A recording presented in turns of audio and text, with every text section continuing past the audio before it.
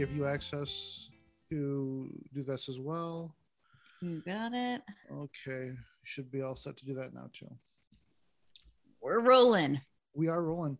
Hey everyone, welcome to today's episode of Emotional Duct Tape. I'm Corey. I'm Jamie. Jamie, well, I'm usually ask how you are, but you had a birthday like 2 days ago, so I know that's like really special. But how are you? I am doing very, very well. I'm having a great week so far. My birthday was wonderful. It's continuing on as I see other, family members and things. Last night, I had a daddy-daughter date to Costco with my father, and he surprised me at the end and said, I got this, which was really nice. So Eric gets a little bit of presents too, because I got us a lot of really good food. Love Costco. I don't know if you have a Costco membership, but totally. Yeah. I could have spent another hour in there at least, but my father wanted to dictate exactly what order I got things and what aisles I went down. So I kind of was like a little irritated, and I was just like, you know what, I'm gonna get what I know exactly what I need. And I guess I understand now why, because treated me at the end. So anyway, it's been a great week. I got this beautiful, you guys can't see this, but maybe I'll post it on Instagram. But Eric got me this beautiful opal bracelet, which is my birthstone. So really thoughtful, really sweet. And yeah, I got to see the kids I babysit for and have a little party with them. So it's been great. And of course, your lovely message to me, I got all choked up, as I do. So thank you. How are you doing? I'm good. It's been a crazy couple of weeks. Just lots going on in life, and things have ways of going up and down. But I feel like the general joy is there. So good. And every day's progress. So I'm grateful for that. High five. High fives all the way. But yeah, today we have a special guest, and I think he might put us out of business because his podcast voice is just sublime. So our guest I first met on TikTok, as this is our common tale, TikTok, but he has a unique experience, insight into the grief process. So please welcome to the podcast, Chaplain Derek. Hey, Corey, Jamie, thank you so much for having me, and happy belated birthday to you, Jamie. Oh, thank you. Thanks for being here. Sure. I also went to Costco, and my wife surprised me with a hot dog and a Coca-Cola. So, oh my God. I mean, it's like the little things, right? Yeah, absolutely. We've been big on hot dogs over here lately. I like rediscovered hot dogs, and so I love it. I'm glad to hear that other people still enjoy hot dogs, even though we're not 6 years old. Absolutely. I might be the person. I'm the only 4-year-old who doesn't like hot dogs, I think. I'm pretty sure he's like, I don't want a hot dog. I'm like, okay. So here's the thing. When I was little, my mom used to get me the Bar S hot dogs, the ones that are like the cheap Walmart. They're made out of rubber.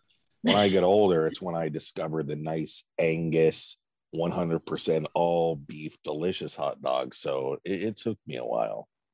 Yes. And I feel like they're coming back as this kind of artisanal thing.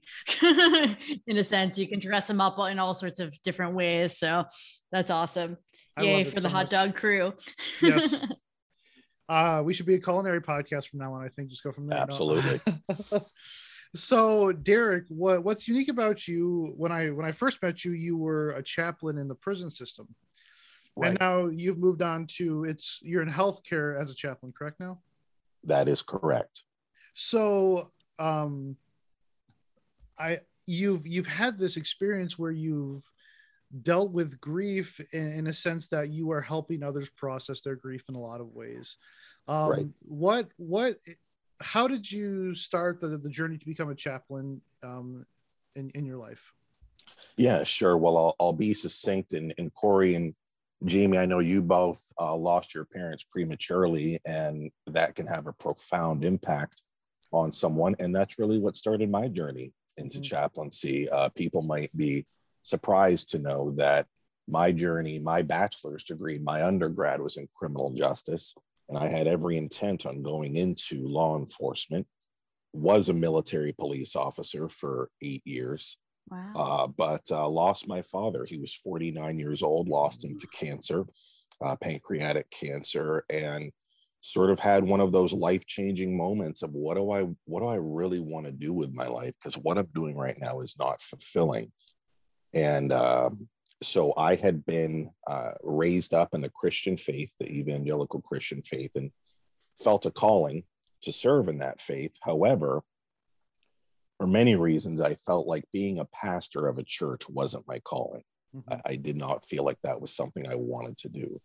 So I just started researching, how can I serve people spiritually, but not do it in a way that is confined to the four walls of the church, or confined, moreover, to people who are stepping in to the four walls of that particular church. And I came across chaplaincy, and I remembered in the military my experiences with the chaplain. And that led me down the road of looking up what it takes to become sort of a board certified clinical chaplain. And that started me on what ended up being a 10-year journey to become a chaplain, when you include all the education and practicals involved. And here we are today. Can you just give us a little synopsis of what a chaplain is for those of us who may not be familiar or practice other faiths? Absolutely. So chaplain actually comes from the Latin term, which means little cape. And there's a story about St. Martin of Tours, who was a soldier who saw a beggar and tore his cape in half and gave this beggar half of his cape. And really, it's about sitting with people and hearing their stories.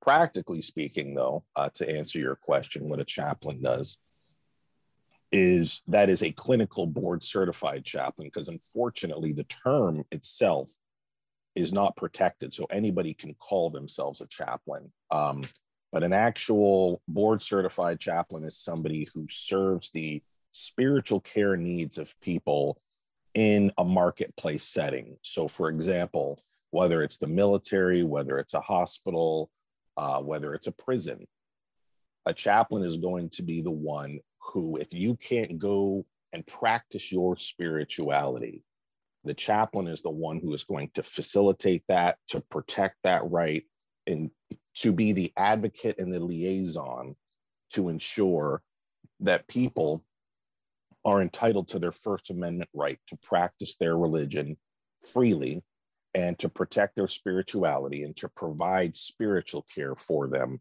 in those marketplace scenarios. Beautiful. Thank you for explaining that. No problem. So, when you started, when you finished your education in chaplaincy, is that what you said? Yeah. So the chaplains, the education is going to be similar to what a pastor or reverend will get. It's called a Master's of Divinity. It's usually a 72 to 90 credit hour master's degree is the degree that you get. And then you go on to do internships and residencies at hospitals. Okay. Wow. So once you finished your education, began your career as a chaplain, where did you start off with? Like, where was your first position? What I should say, what industry or whatever, you know? The question, so technically my first position would have been in my internship and my residency, because those are actual positions, a chaplain intern. That was at a local hospital in Lynchburg, Virginia, little general hospital. Then I did my residency at a level 1 trauma center, a 900-bed level 1 trauma center. Wow. And that's Episode a year of Grey's long. Anatomy. Yes. And so those are a year long. The residency is a year long. Then once I completed my residency, my first official staff job was at the prison in Arizona. So yeah, that's fascinating. So let's start talking about the prison system, what it's like being Sure. a chaplain there, because I remember having a conversation with you a while ago, and you kind of explained what it was like being a chaplain Sure. at the prison system a little bit and everything. But um, yeah, let's talk about that, because I think there's obviously the grief process of someone having to be incarcerated and having Sure. to, have consequences for actions, regardless of how people feel about the prison system in general. But and then there's also too, I mean, but there's more, there's an extended part of that as well too. So Sure. So briefly, well, first off, trigger warning for any victims of sexual assault. I was at a unit that was 100% sex offenders. oh wow. So it was a sex offender unit. So the prison system chaplaincy was a very difficult endeavor because you are dealing with so much darkness all around. You're dealing with the grief of the people who work at the prisons because they're incredibly short-staffed. Prison systems have the highest rate of domestic abuse, alcoholism, and suicide amongst people that work at the prison system. So you're providing staff care. And then there's just the overall helplessness of the prisoners. Many of these prisoners that are incarcerated are looking at sentences where they're never going to see the light of day again. And just how do you cope with that? And what tools of resiliency do you use to realize that this is going to be the rest of my life? And then on top of that, one of my jobs was death notifications. And I remember distinctly, and I don't know if I'm jumping the gun here, but I remember distinctly my first death notification was a prisoner's son on New Year's Eve had been gunned down by the police. And so January 1st, I'm telling this guy that his son was killed by the police, and he's already incarcerated for, 25 years. And so there's just a lot of darkness in the prison system. And that's got to be really hard too, because I mean, obviously, I'm sure you're trained for this, but being in a situation like that, in a specific section of a prison system, of a prison like that, where there are people who, I mean, us common folk are quick to judge and quick to, Sure. shame. And I know people have a lot of opinions, and obviously any sort of sexual offense is wrong by any nature, but you have to probably work hard to separate yourself from your personal opinions about crime and, rights and privileges and whatnot. And you have to focus on kind of nurturing the grief and the spiritual needs of those people in that system.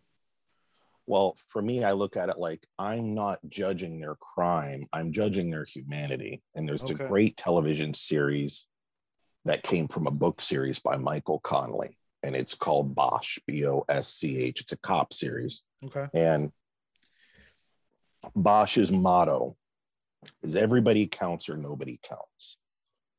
I understand that these people have hurt other people. But for me, I look at it from my faith perspective and my humanity perspective is I'm not the judge. I'm not the jury. I'm not the prison guard. I made my personal choice to be the chaplain. And as a chaplain, I have a role to look and find and treat and listen to the humanity of that person. And so that's how I separate myself and saying, you know what? I chose the chaplaincy route. I didn't choose the law enforcement route. And so you're absolutely right. We are quick to look at others, and my faith uses the word sin, wrongs, wrongdoings, whatever you want to call them. We are quick to look at others and judge what they've done, and quick to forgive ourselves. And I just try to look at those people and as humans. And I am there for a particular job, and I am there to provide spiritual care. That's my role. And so that's how I sort of separate my feelings on what they did from who they are. So in being trained in spiritual care, you mentioned, that you have like a clinical background. What does that entail? Does it entail, like, are you trained in understanding mental illness and things like that as well? Yeah, not so much. So, I mean, I'm familiar just from my own personal research with the DSM-5 and mental illness and all of that. And there is a component of it that is a bit psychoanalytic as far as transference and counter transference and looking for opportunities for resilience. But when we say clinical, we look at clinical chaplaincy as using evidence-based practices. We look at chaplaincy as understanding the grief process and understanding what people are going through spiritually and emotionally and providing that psychosocial support, looking at what support structures people have available to them, looking at what previous coping mechanisms work for people, and specifically looking for how their spirituality or their faith intertwines and gives them those sort of tools to work with. Because spirituality, even if somebody isn't religious, they might not go to church, they might not have a religion. I believe that every person in a way is spiritual. There is something that is intangible that you hold dear in this world. There are things that can't be quantified or measured or fixed with a pill or surgically repaired that are still deeply, deeply important to you and your emotional well-being. And that's what chaplaincy is and what we look for within our patients and within our clients. That's so true. I think about, one of the shared, he could talk about the humanity of people. And I think the shared human experience is grief. I mean, we're all going to face it. And just because somebody commits a crime and does, they're still entitled to have and experience grief, whether that is hearing, from, someone like yourself that a close family member passed away while they were incarcerated, or them just dealing with the process of knowing their lives are going to be forever changed, whether that they spend the rest of their lives in prison, or whether they're going to be, quote unquote, an ex-convict for the rest of their life once they're released. I mean, so, Sure. But you chimed in in a really nice way about it, because I think also the shared experience is hope. And I think that whether or not you have faith in religion, it's a spirituality thing, but also I think it's people need hope, and they're looking for something that they can pull on that will make everything feel like it's not just a deep dark tunnel for the rest of their lives. There's something that can still something good that can come out of their lives. Absolutely. And I think Stephen Colbert had an excellent interview with oh my gosh, his name's escaping me right now, but he's on CNN. But Anderson Cooper. Anderson Cooper, thank you. Anderson Cooper and Stephen Colbert had a very tearful and emotional interview, and Colbert said something very profound where he said, I believe I might be misquoting him, but you can look it up on YouTube, but he said, to suffer is to be human, and to be human is the shared experience. And he talks about that because, Stephen lost his father and I believe two little brothers in a plane crash when he was young. And Anderson Cooper had just lost his mother. And Stephen Colbert said that. And I agree with you, Corey, that suffering is a universal human experience. Grief is a universal human experience. I have yet to meet anybody that has not experienced some type of suffering and some type of grief in their life. And it's something that connects us, I think, all as humans. For better or for worse, it is a human experience, and I believe a spiritual experience that goes beyond just the tangible into the intangible. Yeah, so fascinating. Absolutely. Yeah. So it's really interesting that,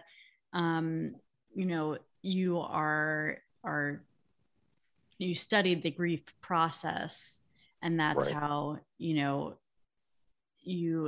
can you talk about kind of these steps when you first are introduced to someone,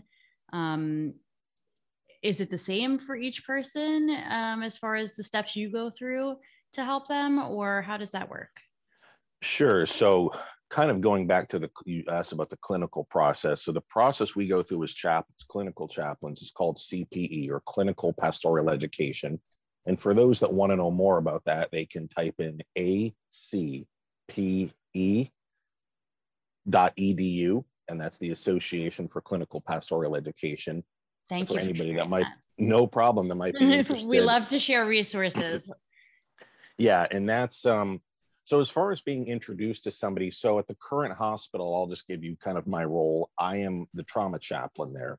So basically, I respond to every trauma, which is going to include falls, car accidents, stabbings, assaults, all of that. Anything that's considered a trauma or a traumatic experience, I'm part of that team that responds to every single trauma that comes in the hospital.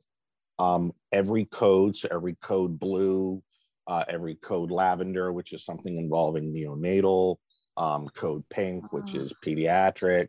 So every code in the hospital, and then every stroke and every STEMI alert, those are the heart attacks. They're called STEMI alerts. So a lot of times in this particular setting, because it's going to be different, to answer your question, depending upon my role. Say I was a palliative care chaplain, where I'm dealing with somebody on hospice, and I'm going to have a long-term relationship with them, right?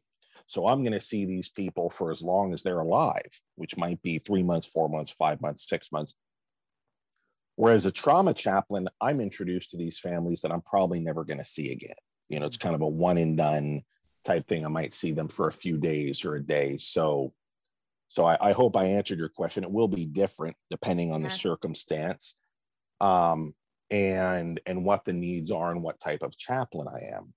So, but typically if I enter a room, if I'm just doing rounding, if I'm up on a floor, a med surg floor, I'm just meeting with a patient, I'll usually do a chart review. I'll look at what their diagnosis is and what's been going on with them, what the nurses are doing, what the occupational therapists are doing. I'm part of the team, so I want to know what's going on with this patient, so I'm informed. I'll enter the room, introduce myself as the chaplain, and unfortunately, we are known as, the death squad. So people are usually a little uneasy. They think I'm in there to tell them they're going to die. Yeah. And so I'll usually kind of put them at ease and say, I'm just doing some rounding, just part of the team coming in to say hello, and just want to see how you're doing. And just like you might talk to a friend, the answer to that question is going to determine how the visit goes. And it could go a million different directions. Yeah. Maybe that person's lonely and they need to do a life review. They just want somebody to talk to and tell about their life, because life is narrative and sharing and connecting your story, right? We're all reading other stories. We're writing our own stories, and we're sharing our stories. It's all narrative. Maybe they need the narrative portion. Maybe they're very religious and they want religious stuff. They want somebody to read the Bible to them. Maybe they just want to sit in silence. Maybe they're an introvert, but they just want to feel connection to another human being. Maybe they need a gentle therapeutic touch on the shoulder to ground them and connect them, remind them that they're human, not just somebody to be poked and prodded. And maybe, and this was the most fascinating thing I learned in CPE, maybe they need to throw me out of the room. And here's why. You see, in a hospital, every bit of dignity and control is taken away from you. You are woken up, you are poked and prodded, you are told what to eat, you are given, blood, they're taking blood, you're taking a crap in a bedpan, somebody's wiping your butt for you. Every bit of dignity and control that you learn to control as a toddler is taken away from you. And if I walk in and the one piece of control, the one piece of autonomy that person has in their life is to throw me out of the room, then even in being thrown out, I have provided care for that person. I've given them control in the uncontrollable. That's incredible. I'm absolutely fascinated right now, because I didn't even know that what you do was a thing, to be honest. And especially in the many hospital stays I've had, I really was not part of my care team. That's for sure. So it's amazing.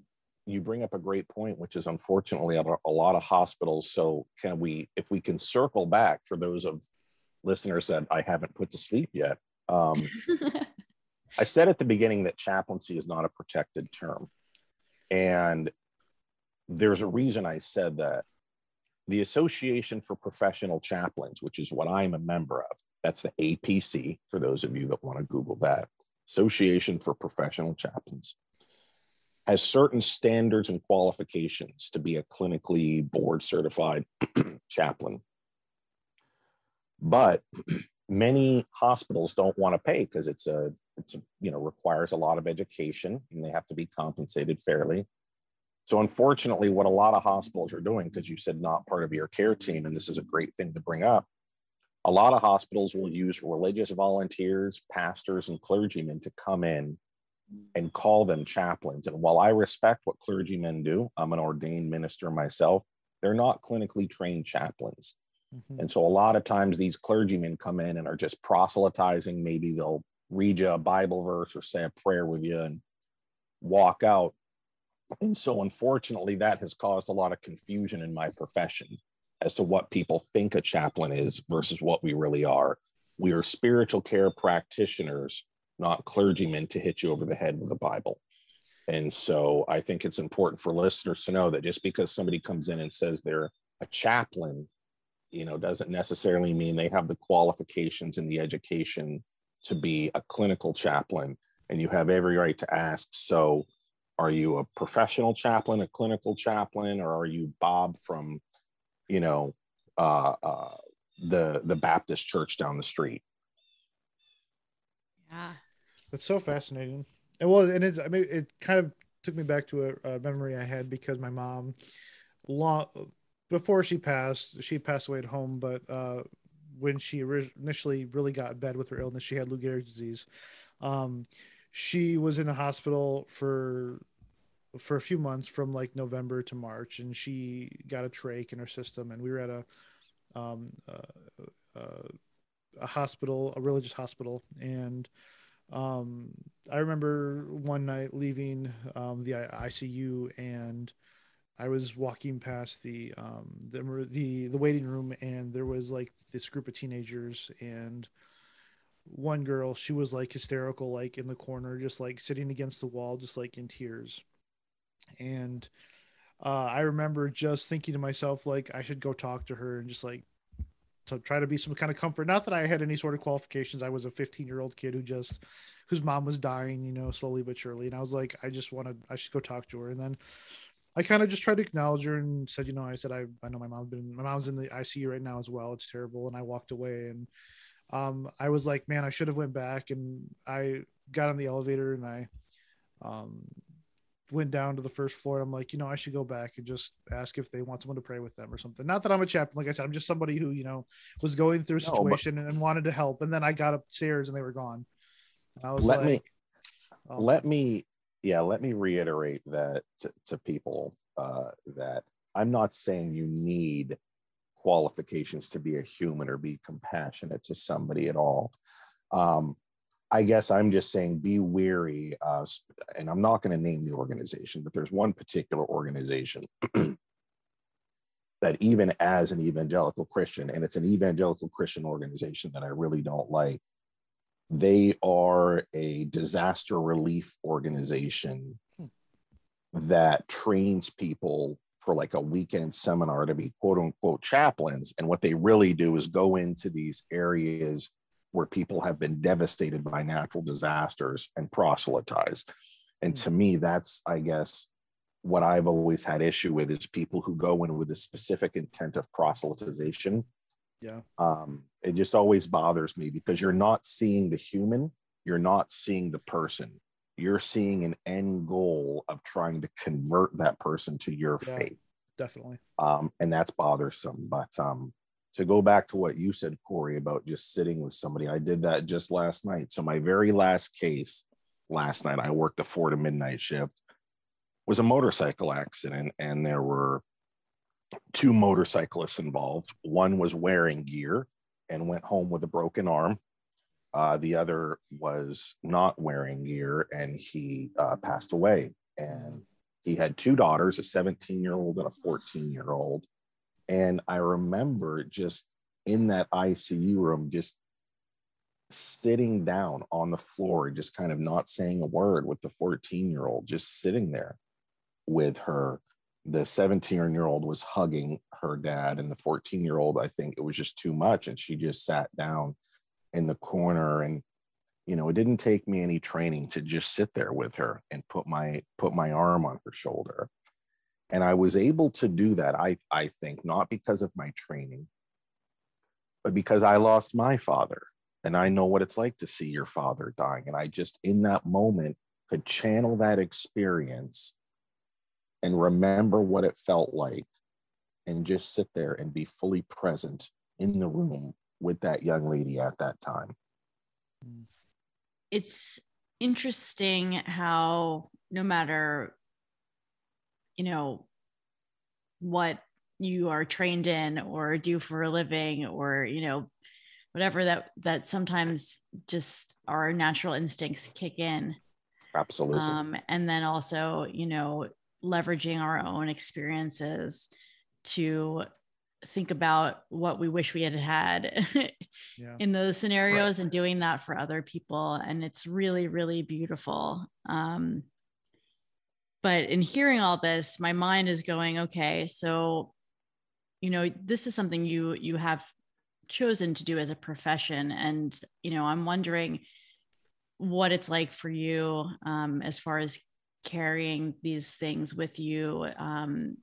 Is it hard for you at you know, at times to separate, to not, I mean, that sight in general and being in that room has to be some level of traumatizing, even if you don't know the person. So I'm just wondering how you manage the grief of all of that. Sure. Sometimes not well, but that's one thing you learn in CPE is self-care is so vital. And that's why CPE, the clinical pastoral education, the practical portion of your education, is so vital in teaching you whether or not this is something you really want to do for a living, because you are going to experience, and I'm not going to get into all of them. I'm not interested in, you know, sort of the shock and awe factor, and especially with the listeners. But yeah, absolutely. I've seen every type of death imaginable at every type of age imaginable in my career. Self-care is vital. I think a proper framework is vital. And what I mean by a proper framework is, when you go into a profession like this, you cannot ignore certain realities that I think we all try to ignore every day, which is that death is a real thing that happens to 100% of people.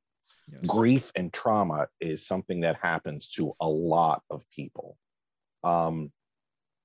You know, whether it be the next car accident or the next shooting, you know, you're really a hair's breadth away from something like that happening.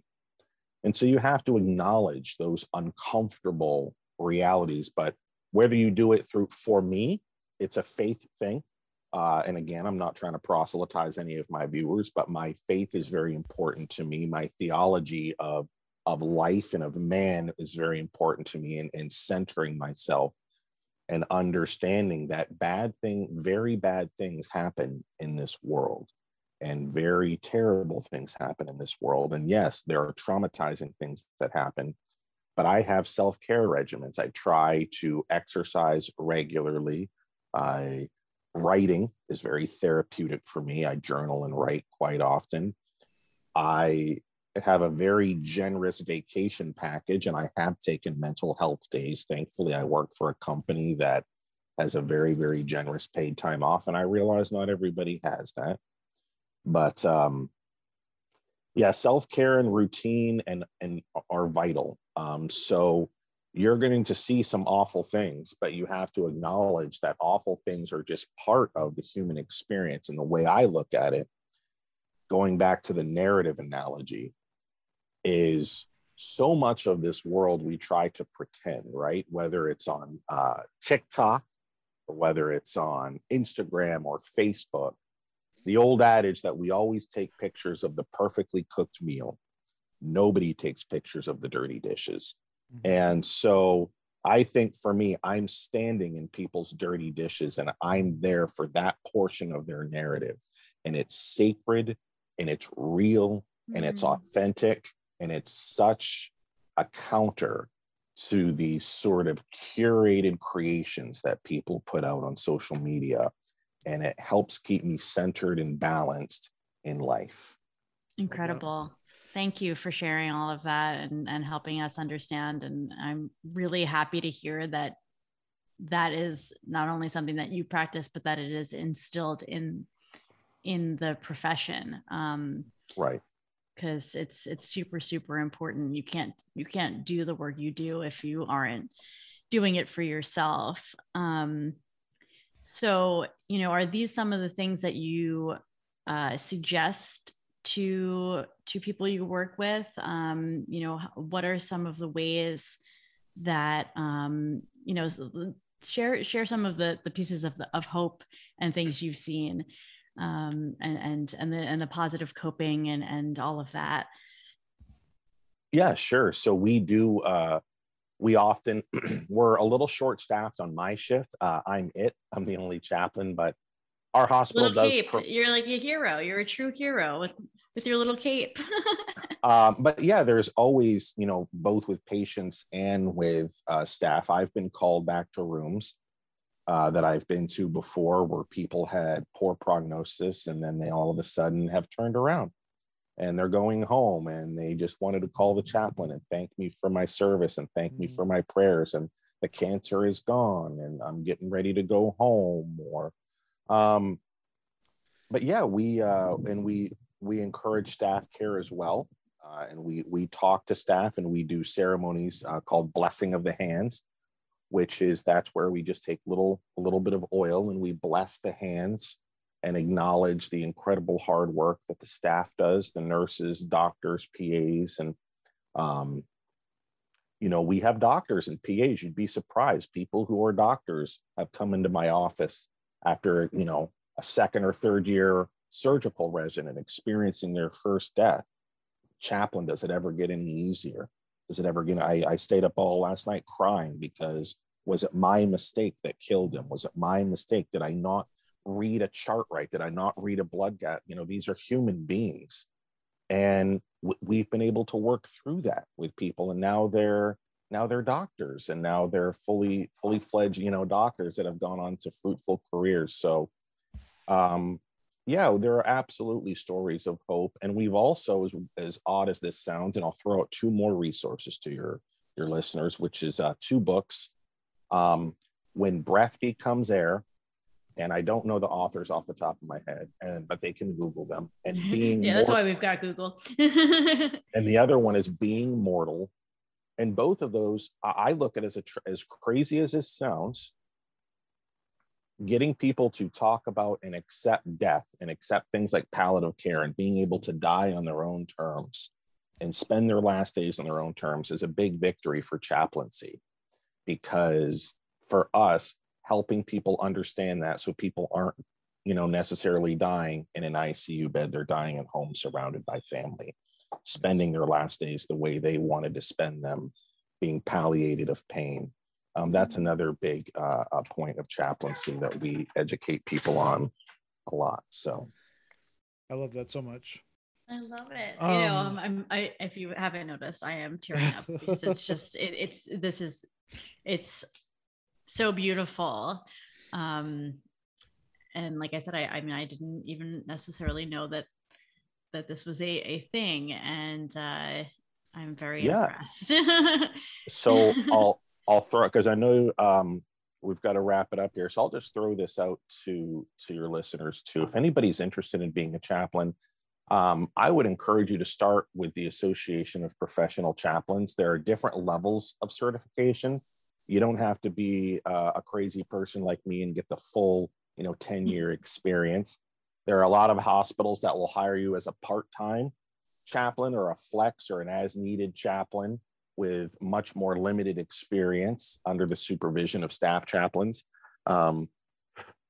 And yeah, so if you're interested, and this is the kind of work where you're like, I want to do that, and maybe I don't want to do that full time, but maybe I could do an overnight shift on a Saturday, or maybe I could work 1 day a week, or I used to be a pastor, or I used to be in the clergy or have a parish ministry, but I'd be real interested in helping people at a hospital.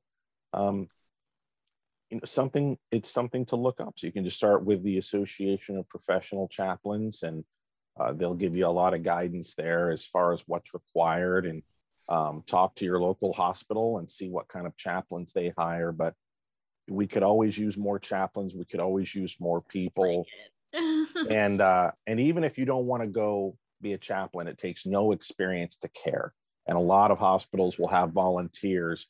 There's a program called No One Dies Alone that you can Google about, where it's a volunteer organization that just sits with people who are in their last days, and it's just with them, so that if they don't have any family or friends around to be there with them, they will volunteer so that that person isn't alone. So there's a lot of ways you can be a part, and we could always use you. So one thing, Derek, before we sign off today, it's a question we ask every guest on the show. It's less of a question, more of a fill in the blank. If you were going to end the sentence, grief is, how would you finish that sentence? It could be a single word, it can be multiple words, but grief is. You know what? I'm gonna cheat. Can I cheat? Sure, go ahead.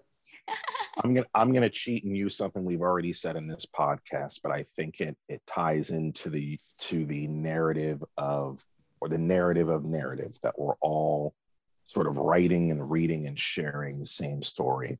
Grief is universal. Grief is universal. Yes, that is wonderful. Derek, thank you so much for being here today, for talking with us. Thank you guys. Hope it was great getting to know more about what you do. And thank you so much. And everybody who's tuning in today, thank you for being here, and we will talk to you later. All right. God bless and thank you. Bye, everybody.